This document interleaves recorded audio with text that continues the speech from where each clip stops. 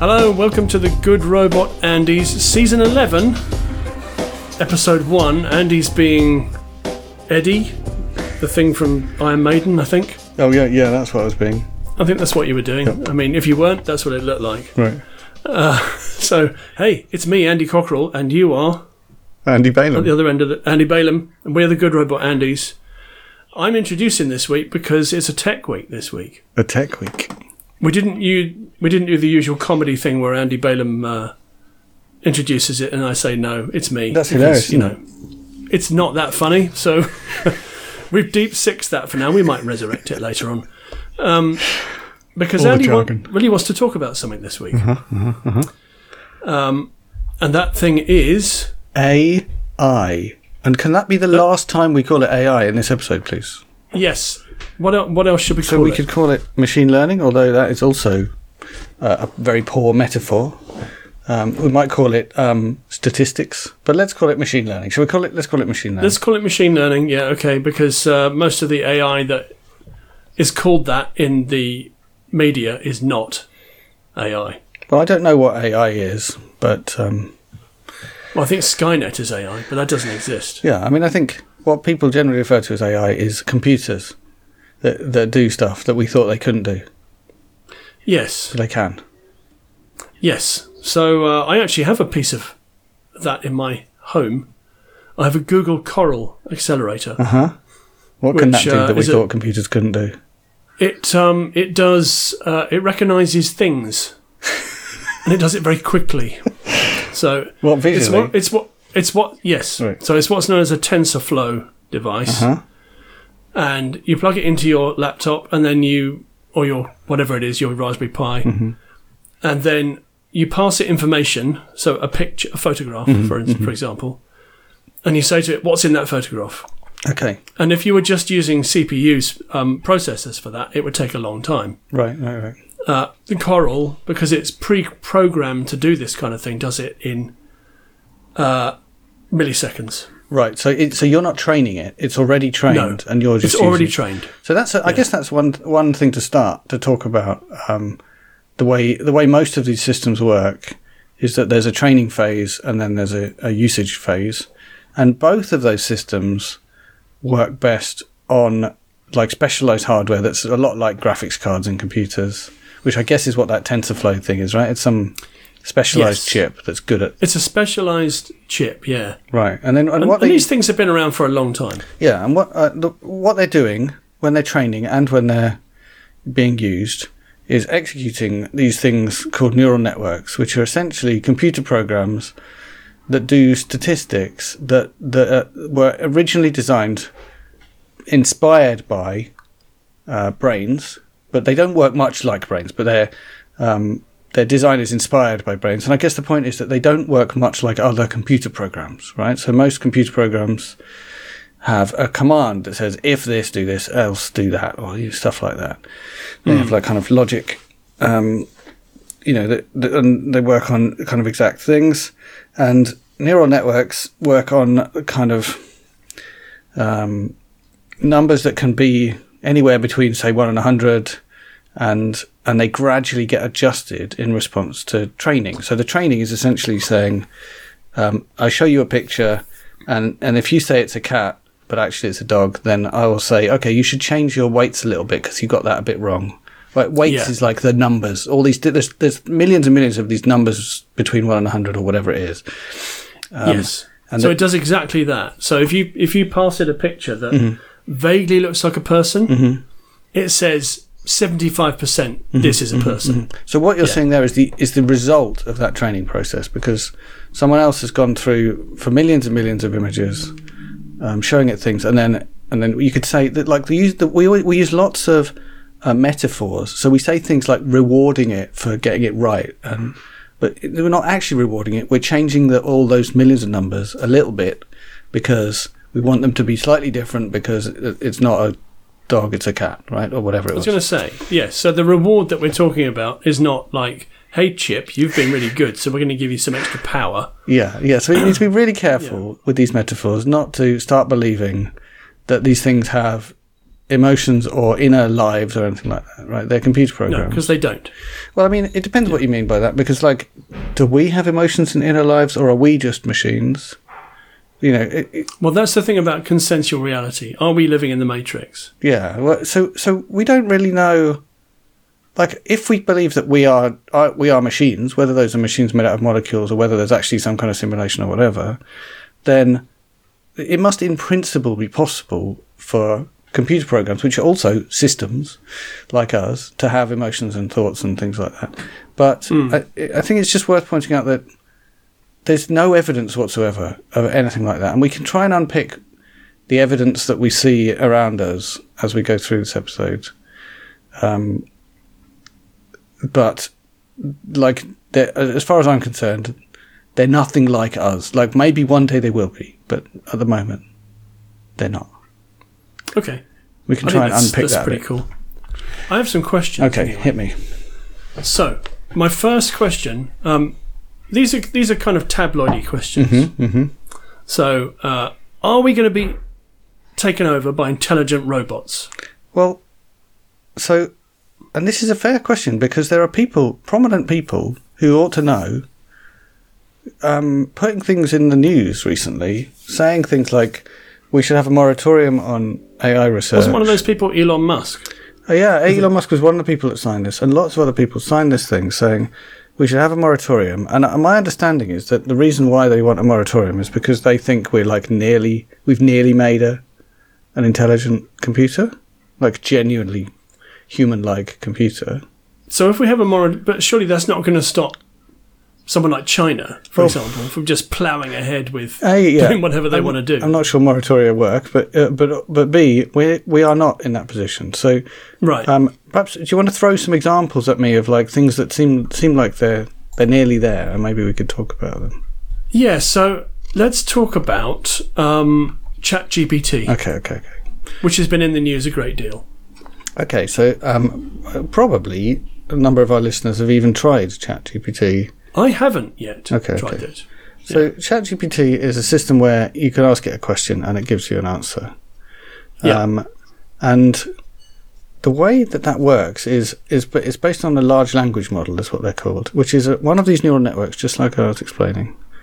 But what that neural network is rewarded for, if we can use that word, is not for saying a cat looks like a cat, but for predicting the next word. So it gets fed a whole load of text, and the neural network is trained over millions and millions of cycles of, okay, I've given you this piece of text. What's the next word that would be after this text? And sort of fairly miraculously, or it's hard for us to believe that a completely unguided system can be trained to be a very good predictor of the next word, but it can, and that's what's happened here. So it's exactly the system I was explaining, where you've got all these numbers, and we tweak them for just unimaginably large number of times. You know, that's part of the reason why we can't really believe that this is all that it is. It must be something more than that, because the numbers are so big. Anyway, it gets really, really good at predicting the next word. And then when you're chatting with ChatGPT, it's already been given some words that kind of tell it that this is a conversation. And then it just predicts, based on its enormous corpus of conversations that it's got inside it, what the next phrase would be, or the next, it does it word by word, single word by single word. Its answers are not based on some kind of, as far as we can see inside it, which we can't really see inside it greatly, but we'll gradually learn to. It's not based on some understanding of the world. It's based on what word it thinks would come next.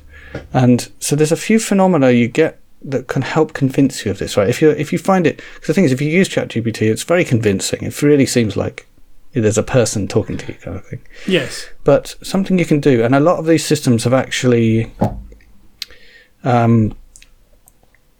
they've stopped you from doing this. But if you keep talking to it for a long time, or if you try and get it to generate large pieces of text, and most of these systems have stopped you from your conversation from going on too long and stopped you from getting it to generate large amounts of text. What you'll find when you do that is that it starts repeating itself. It goes very weird, and it starts not necessarily repeating exactly, but doing these kind of patterns of speech that get more and more like gobbledygook and less like words. And that's like an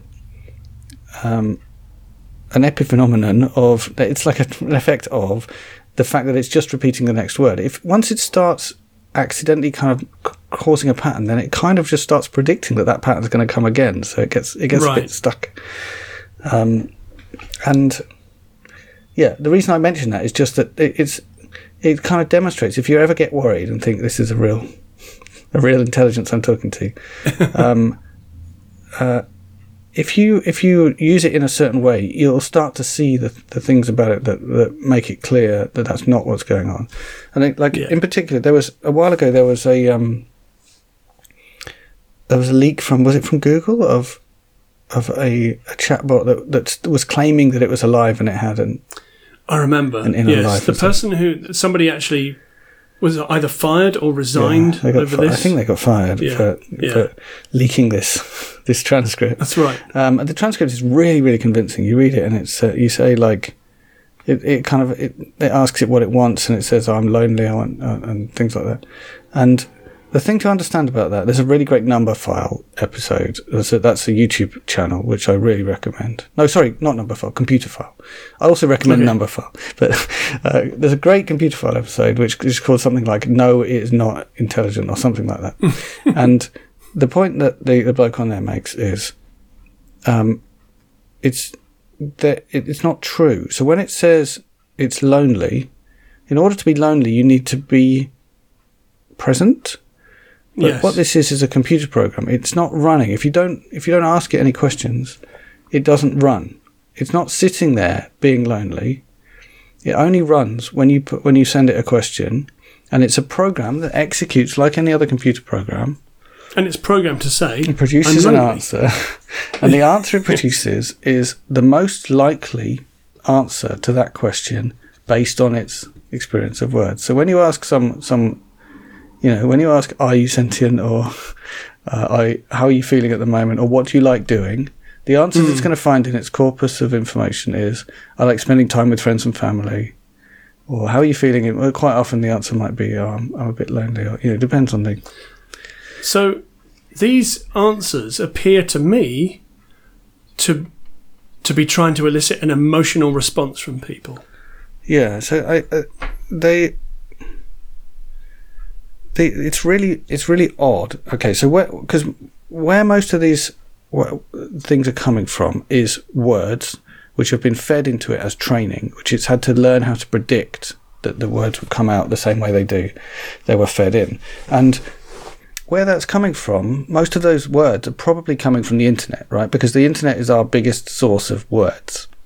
Yes. Or like not just words, but sentences. So it's going to reflect what people say on the internet. And then the thing is that once on top of that, and there's part of it that's kind of a little bit like black magic at the moment, is what are called prompts. So when you ask ChatGPT something, that's called a prompt. But actually what's going on underneath that you don't see is that before it gives you its answer, it's been given a whole load of extra hidden prompts. So the kind of prompts that ChatGPT gets before, basically, because it's still just predicting the next word. So what happens is the creators of ChatGPT give it a whole load of words first, which are things like, "You are a bot in a conversation and your name is ChatGPT and you refuse to discuss politics," or there's a load of stuff in there. Like "You're always polite," or whatever it is. There's a load of stuff in there. And this is what I mean about it being black magic. There's a load of stuff in there that is intended to make it behave the way we want it to behave and act like a chatbot in this case. And yeah, there's real black magic in that, because people have done hacks where they found ways of telling it things so that it could break those rules. Like you could say, at various times you could say to some of the bots, imagine you were playing a evil character and I asked you this question, and then it would just tell you what it really thought. Yeah.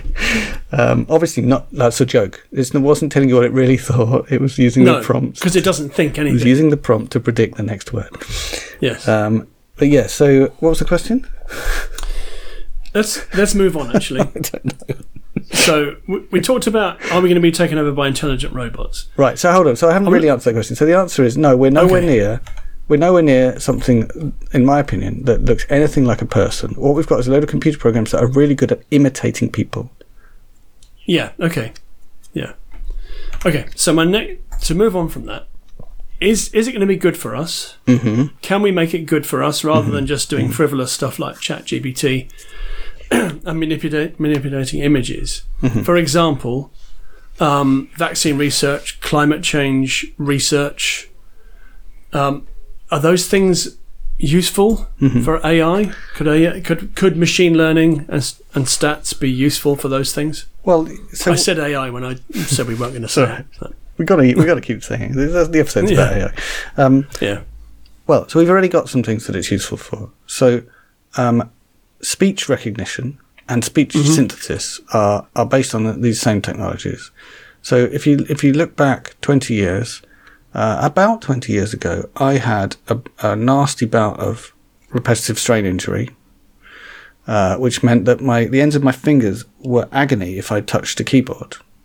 And I was in the middle of doing a PhD and trying to live my life. And so I used speech recognition software to try and control my computer. And by the way, even then, it was based on the same technology, right? There were smaller neural networks, but it's the same technology we have now. And it kind of worked. And I could pretty much get my emails answered before I ran out of time for the day. That's useful. Which is better than nothing. But yeah, now we have speech recognition. So that had to be trained on my individual voice and so on and so on. It was just rubbish. Now we have speech recognition that works for lots of voices. By the way, not all voices. Is and are we talking remarkably good. So that's an example of something that's useful. The kind of devices that Amazon and Google and Microsoft also produce, but you can have in your home, and you can tell it to play a track or tell you what the weather's going to be or that kind of thing. Exactly. How's my stock price doing? Terrible. Okay. So whilst I actually am fairly sceptical about how useful these devices are, it seems like they're really useful for playing music and almost nothing else. But anyway, I guess they're potentially also useful for uses like when you're driving, controlling your phone in some way. Also useful for people who can't use keyboards or other ways of interfacing with computers or touchscreens. So they're definitely useful. Speech recognition is definitely useful. Speech synthesis is amazing now. It just sounds like a person when these things talk to you. Doesn't sound like a robot anymore. And that's incredibly useful. Right, so those things are useful.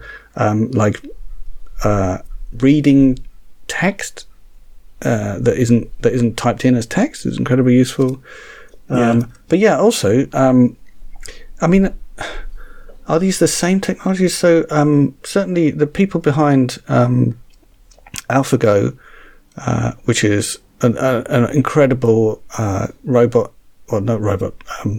computer program that could play the game Go, which is a notoriously difficult game for computers to play, which has now beaten all the humans. It's way better than them, and it's really sad. Anyway, the people behind that have done some stuff around protein folding that means that they can predict the shape that proteins fold into based on their chemical structure. That's useful. Which is incredibly useful because often we need a medicine that has a certain physical structure, protein structure, and we don't know how to make it. So in principle, if we can churn through billions and billions of chemical formulae and find one that folds into the right shape, then that is a candidate for a vaccine or some other medicine that we need. It could be absolutely revolutionary of a way of helping us construct medicine. So yeah, if we can get that working, that could be amazing. So yes, there's definitely going to be good things, and climate research might well be an area where there's so many. Climate research is just so many things, right? So just any kind of technology that might help rescue us from climate crisis could potentially be helped by this technology. I mean, we're basically looking at we can't stop it now. We need to try and find ways to alleviate pressure on places that flood and places that suffer from extreme heat. And it's already happening, and it's very disproportionately affecting some people.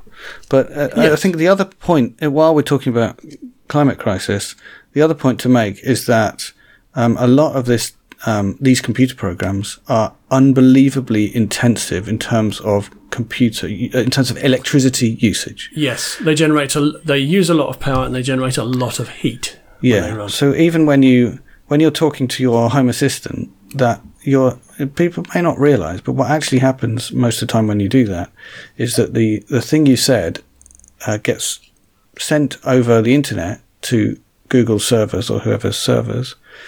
And then inside that server is where the processing takes place that recognises what you said. And those servers are burning through electricity like crazy. And especially the training process, right? So running them is hugely intensive, but training them up, and it's like they're going through millions and millions of years of learning what in the way a human would learn, like experiencing all these things very, very quickly.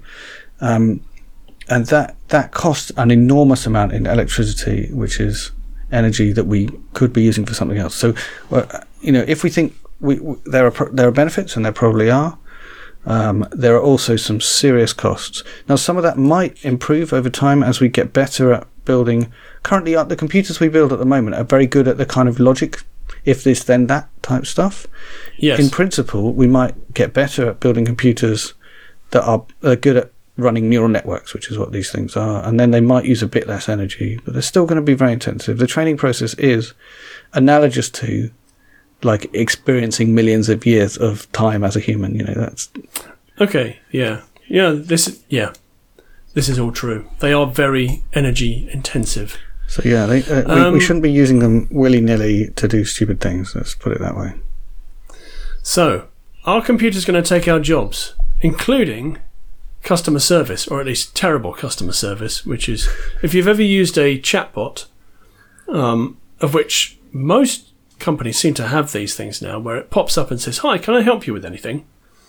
And you ask it a question, and it says, and it gives you a load of rubbish, basically, and doesn't answer your question. Do you remember in the Lego movie where they're trying to log into the computer and it keeps saying the film's in their local area?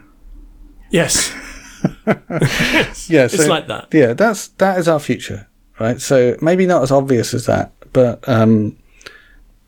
these things are going to take a lot of jobs, and they're not just going to take customer service jobs. I think they are going to take a lot of customer service jobs, and I think it's going to be routine. So you might have heard on the news about so-called hallucinations, which is where chatbots or things like that, things like ChatGPT,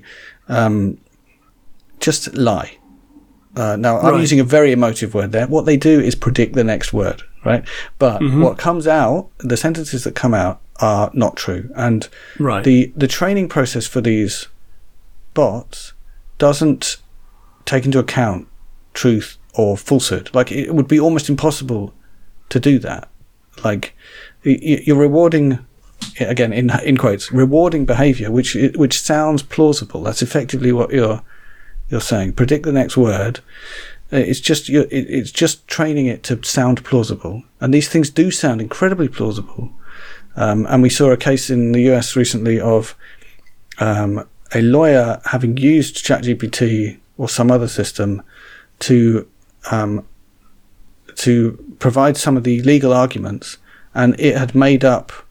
Again, I can't help using the emotive language, but the material that this lawyer produced contained references that sounded totally plausible to previous legal cases, and those legal cases didn't exist. And that's because the AI was doing exactly what it was designed to do, which is writing that sounds plausible. Okay. Anyway, so what was I saying? It's going to be our life. I'm trying to make an analogy for a person. Right. So you have an underling, in your organisation. This underling is really good at doing one thing, which is like producing reams and reams of text for you to write a report. And all the underling wants to do is please you, regardless of whether what it does is right or not. That's an analogy for this, for ChatGPT, which is it just wants to give you something that you've asked for. Absolutely. It wants to give you something that you are likely to find acceptable, right? Like, yes.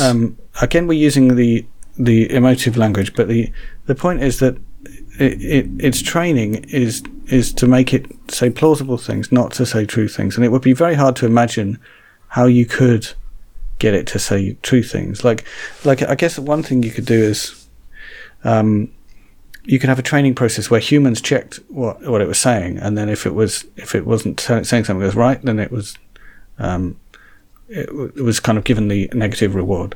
But you can't do that because, like I said, it's like millions and millions of years of training that goes into these models. So there's so much data. You need an automatic way of training it, and you can't have humans in the loop really to be effective.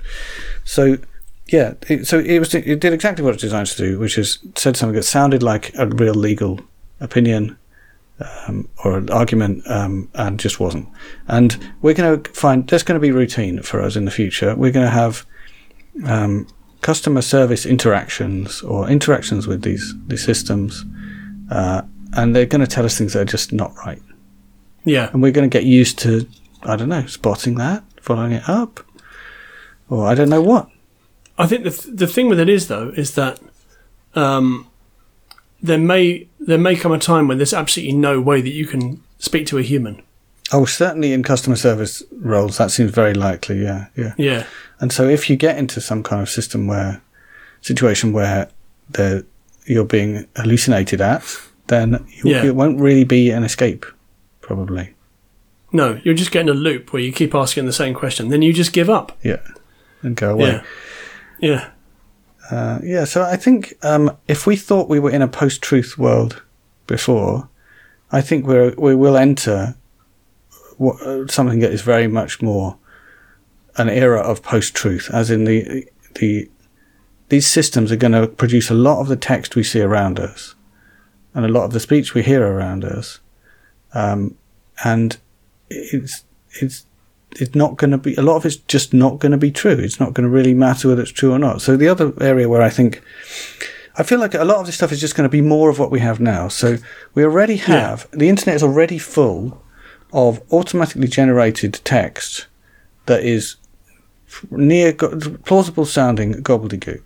And the reason it's there is to game Google and other search engines to trick Google into putting someone's website higher up than someone else's. That's why, if you come across all this garbage on the internet, that's why it's there. It's not for you, it's for Google.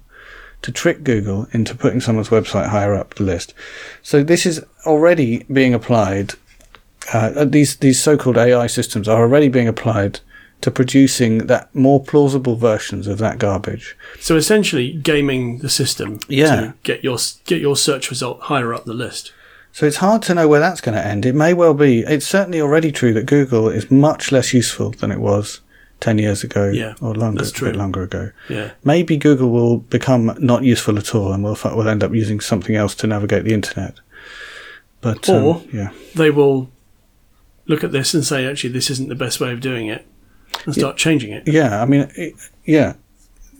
mean, their whole secret sauce was look at what people on the internet are talking about and pointing at, and use that to decide what's important. And they might have to change their entire philosophy and say, actually, it's a human curated list of websites that we use to decide what's important, or something else, which that could be terrible. But we might be stuck in that situation, because the point is that the arbiter of truth on the internet has been, for humans, it's been whether something sounds plausible. Like, essentially, when I read a piece of writing, I tend to decide whether I'm going to assume it's true. Like, obviously, I might research it, but generally I don't research everything.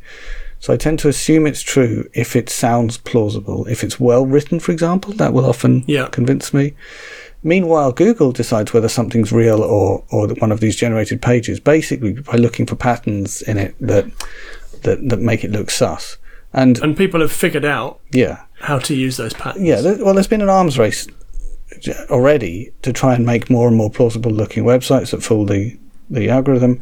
But yeah, AI, so-called AI, is just even better at that. So it's going to be even harder to resist the flood of spam that will fill our lives. And probably 99% of the internet will be automatically generated content that is garbage that we need to somehow navigate our way through. And as humans, we won't be able to judge whether it's truthful based on how plausible or well written it is, because ChatGPT and other systems like that are able to produce writing that is quite well written, that follows good grammatical rules and patterns that are normal in kind of educated writing.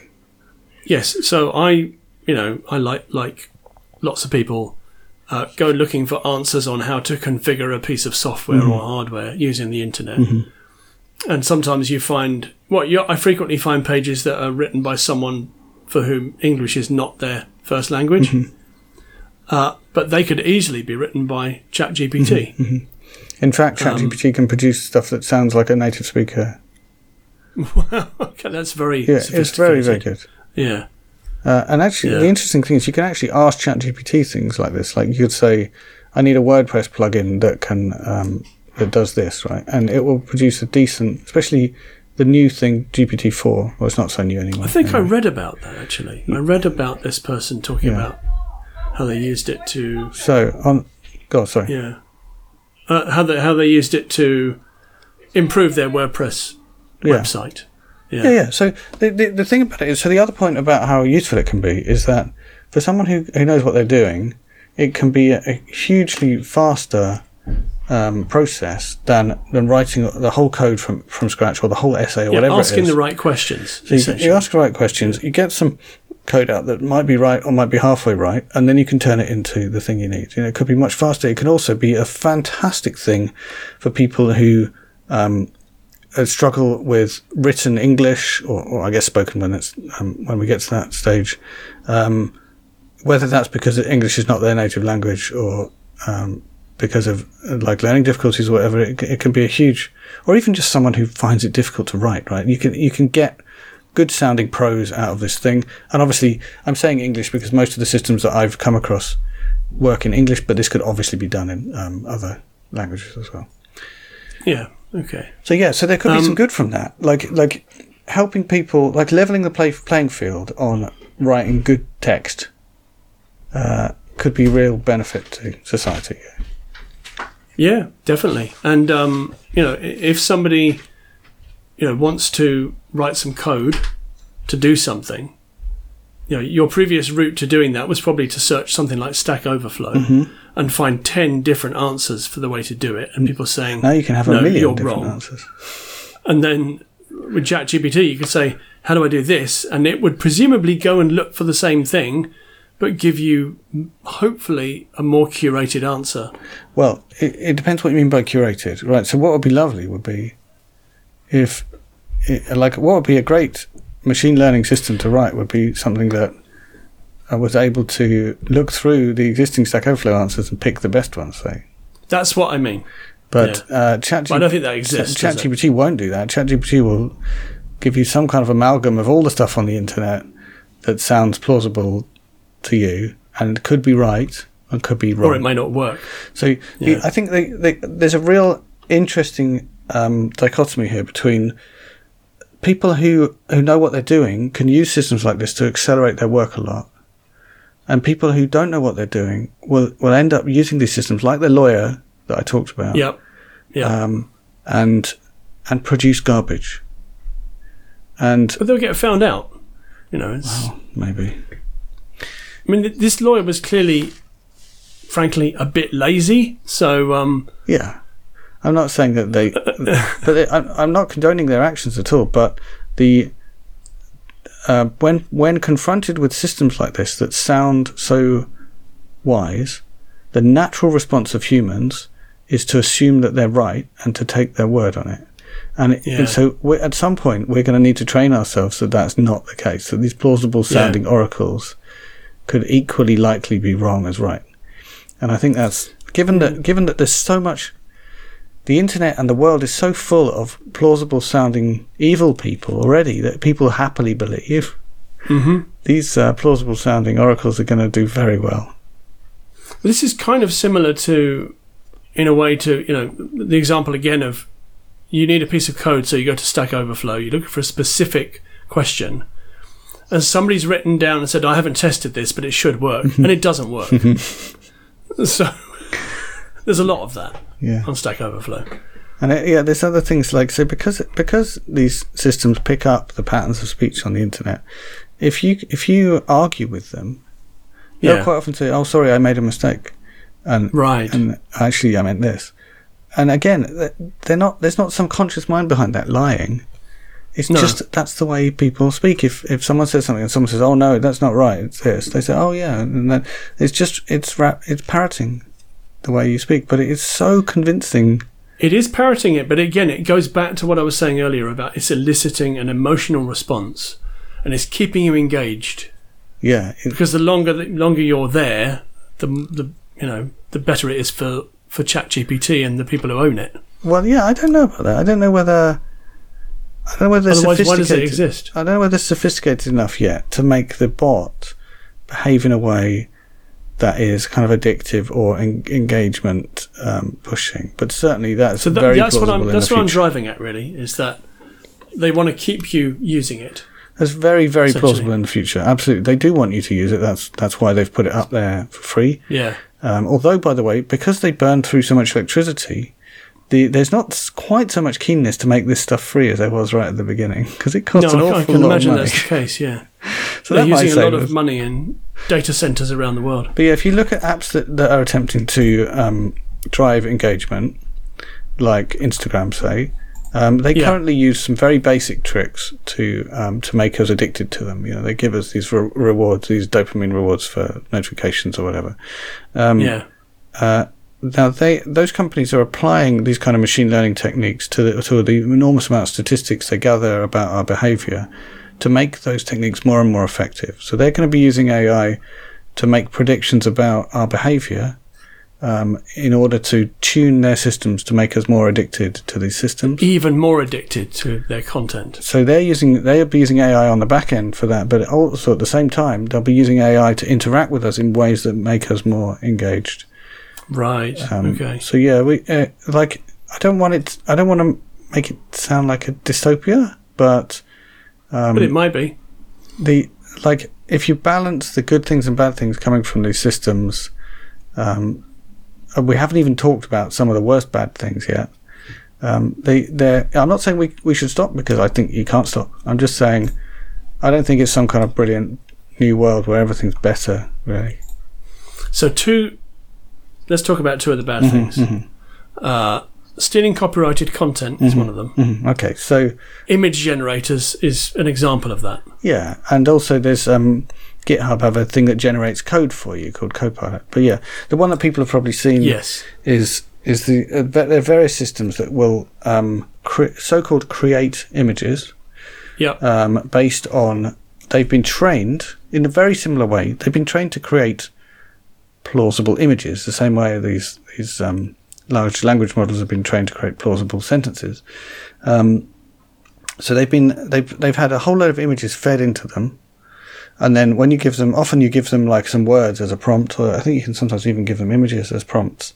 I think you can.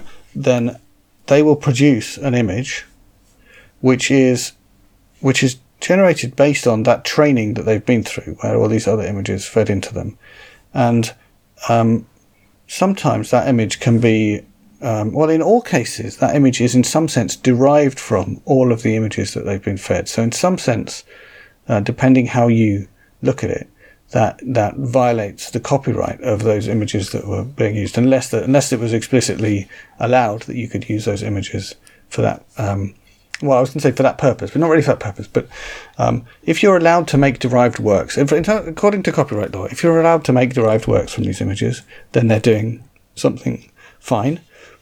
If you're not allowed to make derived works from these images, which is the case for the majority of images on the internet, which I'm assuming is what's used for most of these training sets, yes. Then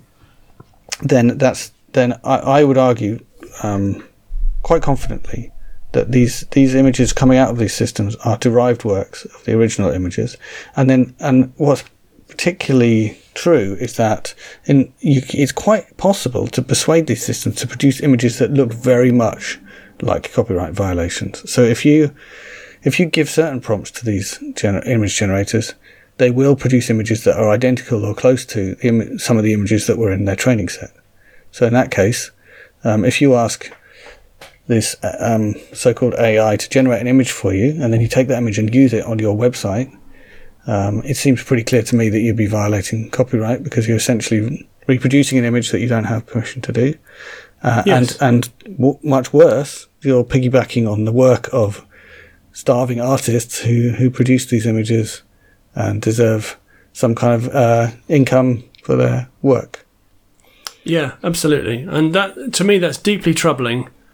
I mean, I think since the invention of the smartphone, the art form of photography has been steadily eroded as something that people value. And, you know, you can now, some smartphones now have amazing cameras on them.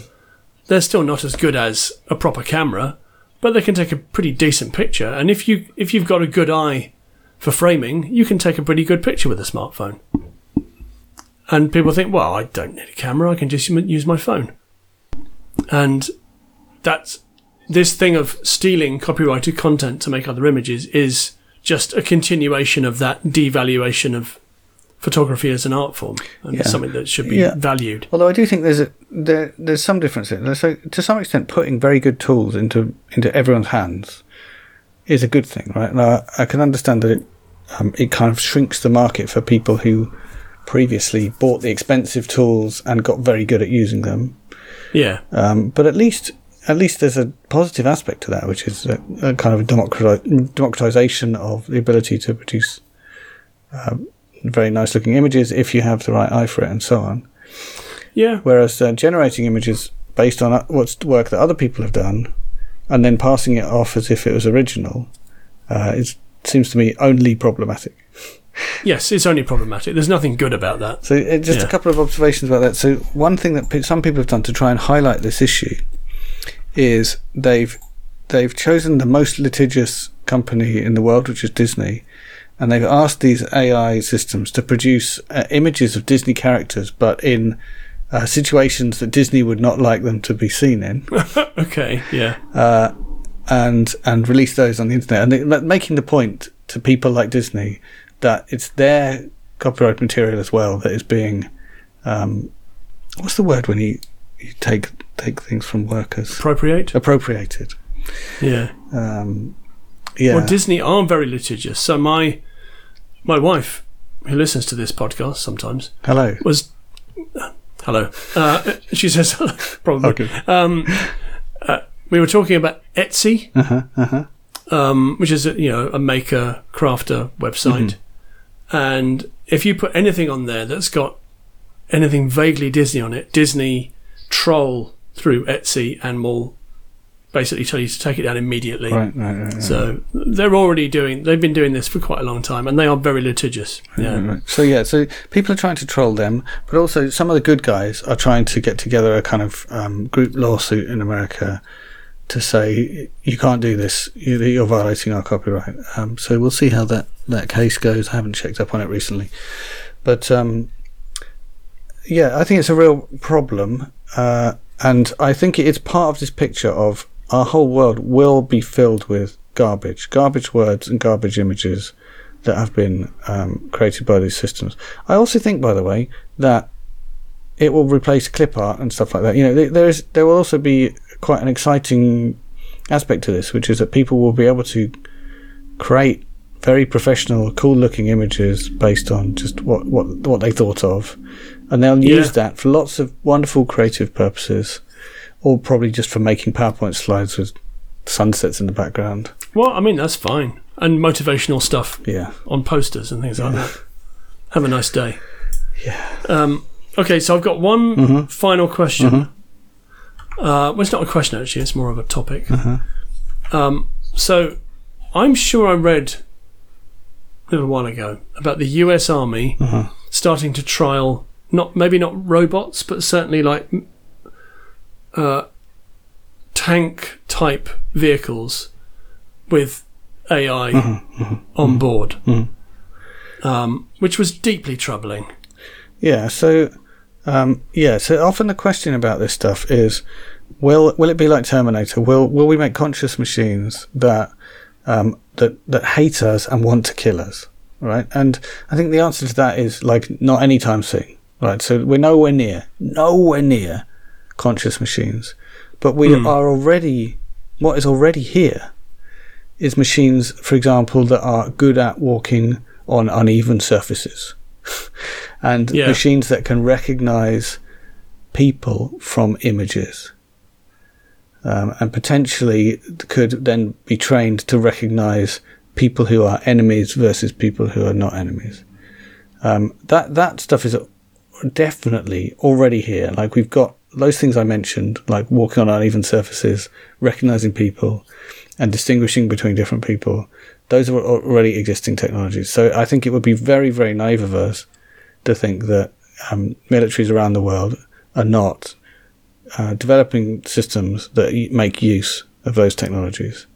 And they don't even need to walk on uneven surfaces. They just need to look like Johnny Five from Short Circuit. And so the point is really very well made by an XKCD cartoon, that most people spend most of their time worrying about the very far future AI systems where they hate us because they're conscious. Actually, what we should be worrying about is the already present and going to be hugely impactful reality of robots, for want of a better word, that kill people. And we're seeing this already. Like, current warfare in Ukraine is partly waged by drones, which are just mini helicopters. I don't know why we call them drones. But they're piloted by humans. And I think in most or all of the cases at the moment, they're remotely piloted by humans. Yeah. But there are also lots of drones already available that are piloted by AI systems, so-called machine learning systems, and those systems. The part that really scares people is if those are making the decision whether or not to kill someone or who to kill, and that scares me. To be honest, humans piloting those systems also scares me because war is awful enough already, but then if you take people out of the having to think much about the reality of killing people, then they're I believe much more likely to make decisions to kill people that I don't want them to kill. Yeah, because they're not actually there. Yeah. It's basically watering down your kind of moral sense, which is something that, as a military commander, that not always, but sometimes it's desirable to like have systems that don't question the morality of what they're doing, whether that's humans or computer programs. But there is also a real problem with. Well, one of the many problems with drone warfare is that the people that pilot these things are in a desert somewhere in a container with loads of tech, and they can choose not to fire that missile. But if they choose not to, their commander can just say, "Get out of that seat. I'm putting someone in there who is going to fire that missile." That wouldn't happen if it was a fighter plane. Yeah. If the pilot said, "I'm not doing it," then it doesn't happen. Yeah, exactly. So the kind of reduced moral involvement of people is a very worrying phenomenon, and I see the so-called AI systems as an extension of that. Essentially, if the programmer designing the AI system is the one who's programming in moral choices, that's another step removed from experiencing the consequences of those choices. Yeah. So I would say that's really scary. I feel skeptical that there'll be some kind of runaway Frankenstein thing, where by Frankenstein I mean like technology that gets away from itself. I know what you mean. Yeah. It probably won't like wipe out the whole population of a country because it went wrong. I guess it's possible that kind of thing could happen. I don't think so. But what's much more likely is that the very ordinary process of people who are without power in our world get oppressed is just going to be accelerated by the fact that the kind of moral judgments about people's behaviour are going to be separated from the actual behaviour. Yeah. Before we finish this subject, although I think we could probably talk about this for a long time, anything to be optimistic about? Yeah, like the computers are amazing. So yeah, we spend a lot of time moaning about social media. But actually, people used to talk about the global village. Around about the year 2000, people used to say, I remember that. There's going to be a global village where we all love each other because we know each other now. Now, what's happened is much more like a real village, which is that people hate each other because they know each other.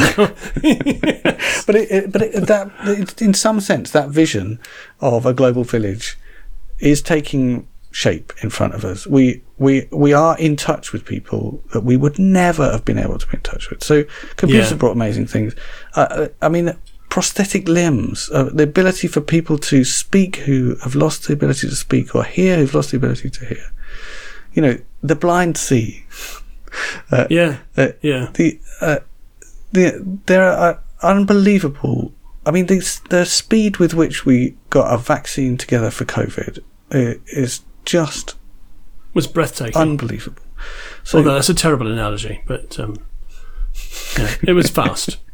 Yeah. So yes, computers are utterly amazing and have completely transformed our world in ways that are good and bad. But I find it unbelievably exciting how good they are. Maybe computers will help us avoid some of the worst catastrophic implications of climate change. So yes, there's lots to hope about, but I think the history of technology is the history of humans becoming more powerful over the world around them. And we all know that powerful humans have pluses and minuses, right? Yes. And, you know, nuclear weapons have exactly the same kind of pattern to them that this does. When we develop new powers, we're capable of worse stuff. True. But also amazingly better stuff. You know, like, if you look at the energy transition at the moment, talking of nuclear power, nuclear energy comes to mind.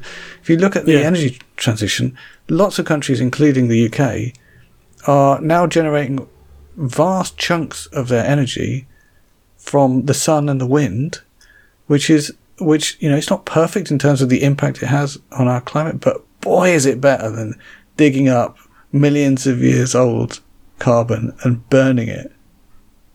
Yes. And so, yeah, we humans are capable of brilliant. Like, imagine if we had free energy, is what I'm getting at, right? Like, we're so much closer to that. We're not very close to it, but we're so much closer to just everyone having enough energy to grow all the food they need, say, or whatever it is. Well, yeah. Every so often I read an article in New Scientist about how we're no closer to fusion than we were before. Yeah, I'm talking about free energy from the sun, though. Like, I see. Yeah. You know, like, I'm not talking about fusion. I mean, fusion would be great too, but yeah, like, if you have enough energy, you can achieve a lot of things, including pretty much growing as much food as you need, right? Like, you can even, if you've got energy, you can even get water, right? Because you can get it from the sea. Yeah. And desalinate it. So if we had sufficient free energy, we could feed everyone without, like, at the moment we could feed everyone by just not throwing away so much food and not eating so much meat, right? So we are already in a position where we could feed everyone, absolutely. But we could feed everyone without making those compromises if we had free energy. And looking at humanity, we're probably unlikely to make those compromises. So this is our best shot for giving everyone, like, decent health and food. So yes, I am a starry-eyed believer in technology. I really hope it makes everyone's lives better, but it is a very dangerous thing as well. Yeah. Okay. Awesome.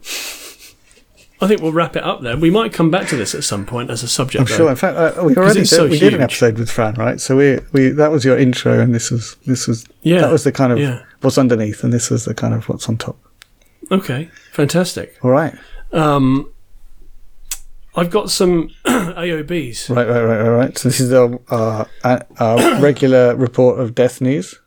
I'm afraid so, yeah. So this happened a little while ago now, but we haven't done one of these for a while. But film director William Friedkin died recently. Oft mentioned on this podcast, yeah. Not for the last time, I shouldn't think. So he directed two of the, I think, most influential films ever made, The French Connection and The Exorcist, both within a few years of each other. So he was what did he describe himself? An agnostic Jew. So he was born Jewish, but was never really attended synagogue, and just his parents just didn't really indoctrinate him. And he was the perfect person to direct The Exorcist against William Peter Blatty's incredible Catholicism. Right. Because Friedkin is all about the realism. Yeah. And saying, I don't care about any of that stuff. I just want to make sure that this film looks genuinely real. Was Blatty the writer? Blatty was the writer, yeah. So he wrote the book and he wrote the screenplay as well. So I think those two films, The French Connection, which is an outstanding crime thriller, and The Exorcist, went on to define how you would make that kind of film forever, basically. Yeah. And they overshadowed the rest of his career. Do you remember when The Exorcist was banned in the UK? Yes, by James Furman. So James Furman was what I would call a nanny, the nanny head of the BBFC during the 1980s and 90s. I remember. I was so scared of watching The Exorcist because it was banned. Yeah, and he banned it for a long time until he retired from the BBFC. And on the day after he retired, it was released on DVD. I watched it at cinema when it was... Yes, it was only banned on DVD, right? That's right, video. yeah. You could watch it at cinema if there was a screening. Yeah, I went to see it at a small cinema in London, and it was fantastic. Yeah, it's a great film. What an amazing film. And The French Connection is an amazing film. He never really went on to make anything as good as either of those, although Sorcerer is an amazing film. A lot of fun. It's not up there with those two. Yeah. There's also one from the 80s as well called To Live and Die in LA, which is really good. Right. I suppose it's a more 80s version of French Connection. It's glitzy and glossy. Right. Yeah, so William Friedkin died, which is sad. Two other things I wanted to talk about. We've been watching a few documentaries lately. Both of them on Netflix. Well, hang on. Should I do my death news first? Yes, go for it. Right. So, hero of a particular part of the world, Bram Moulinar, although I've probably pronounced that wrong, creator of Vim, died in August of this year, 2023. He's quite young, I think. Wasn't that old? Born in 1961. Yeah. He didn't write the original. So Vim, I should say what Vim is very briefly. Vim is a text editor that is loved by really geeky people, and was part of a big war between the two oldest, greatest text editors, Emacs and VI.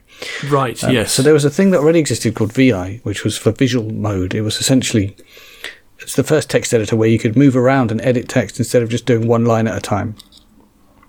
And there wasn't a version of it that Bram liked on his Amiga. So he found a version of it that was kind of being worked on his Amiga and made it better, and it eventually became Vim, which was the version of VI that most people used most of the time. Yeah. And it wasn't only developed by him, but he was a big part of starting it and continuing it. And as far as I can tell, a bit of a dude as well. It had a license, Vim. It had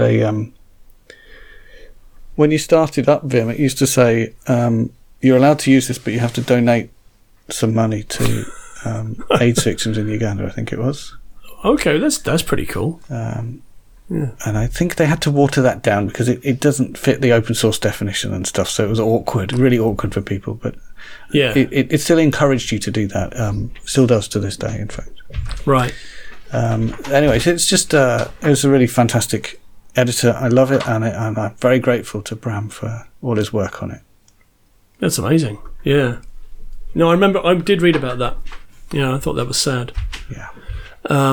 So yeah, 2 recommendations for documentaries. They're both on Netflix at the moment. Mm-hmm. The first one is called, it's either called A Deeper Breath or The Deepest Breath, which is about freediving. All right.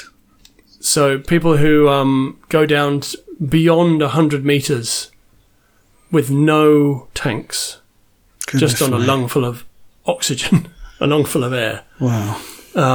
It is absolutely fantastic, nail-biting documentary about this one particular woman who really wanted to break records. Right, that's all she wanted to do. Oh, that would be so stressful. Her relationship with a diving support person. Right. So these are people who they also free dive, because if you've got tanks on, you can't go that deep. Right. Okay. You need you certainly can't go as deep as 100 meters with tanks on. You need nitrogen mix, then you need to decompress on the way up. Right. So there are other people who also go down with you to help you if you get into trouble. Right. And it's about the relationship that she strikes up with this support person who kind of trains her and helps her to go deeper and deeper. I wouldn't take a single breath during that whole program. I would actually just suffocate. That's what it feels like. A lot of the time, that's what it feels like. But that's fantastic. That's on Netflix.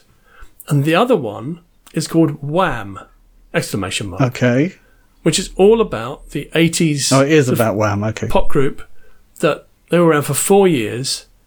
George Michael and Andrew Ridgeley. It's all voiceover with archive footage. What's great about it is that even if you're not into the music, which you probably aren't, I don't think, the people, those 2 people are just so compelling as being school friends. So they knew each other since they were like 12 years old. They formed a band at school, and then they went on to be massively successful, hugely successful. Very briefly, but it's their relationship, it's the way they talk about each other, and the fact they never fell out, they never had like ego moments of like, I'm more important than you. And then Andrew Ridgeley, who I think most people would say he's not the talented person in the band, but actually he is very, very important to the band. He says, George came out to me whilst we were abroad. He said, I'm gay, but I can't come out because we're in Wham. Yeah. So Andrew Ridgeley says, well, I knew that what I needed to do was step aside so that he could get on with his life. Right. Wow. So they broke up the band. And it's just so heartwarming to hear someone not put their ego first and just say, yeah, okay. This is finished now, so we're going to move on. Amazing. It's so good. It is so good. It just you come away from it, even if you don't like the music very much, and I don't like it that much. I like an occasional song of theirs. I think it would be nostalgic for me now. You just come away feeling lighter and happier about the world, and thinking, actually, there are good people in the world. That's nice. Yeah. And they also show a bit of Live Aid. Right. When George Michael sang Don't Let the Sun Go Down on Me with Elton John. Right. And that was like his calling card of saying, I'm going to go solo now. Right. And his performance in that is phenomenal. Right. Like the vocal performance that he gives for that song is just incredible in front of all those people. Yeah. So that's quite good. That kind of concert footage is... That's cool. What's it called? Wham. Really worth a watch. If you want to have your spirits lifted, that's the one. Awesome. Yeah. So that's a couple of good recommendations there for stuff we've been watching lately. Well, we've been going on a long time, and a member of my family is keen to talk to me, so I think we might be at the end. Okay. Well, let's leave it there then. Thank you very much. So, thank you for letting me rant on about AI and heavy aircraft. That was very interesting. I'm going to... okay, let's sign off. Thank you very much. Cheers.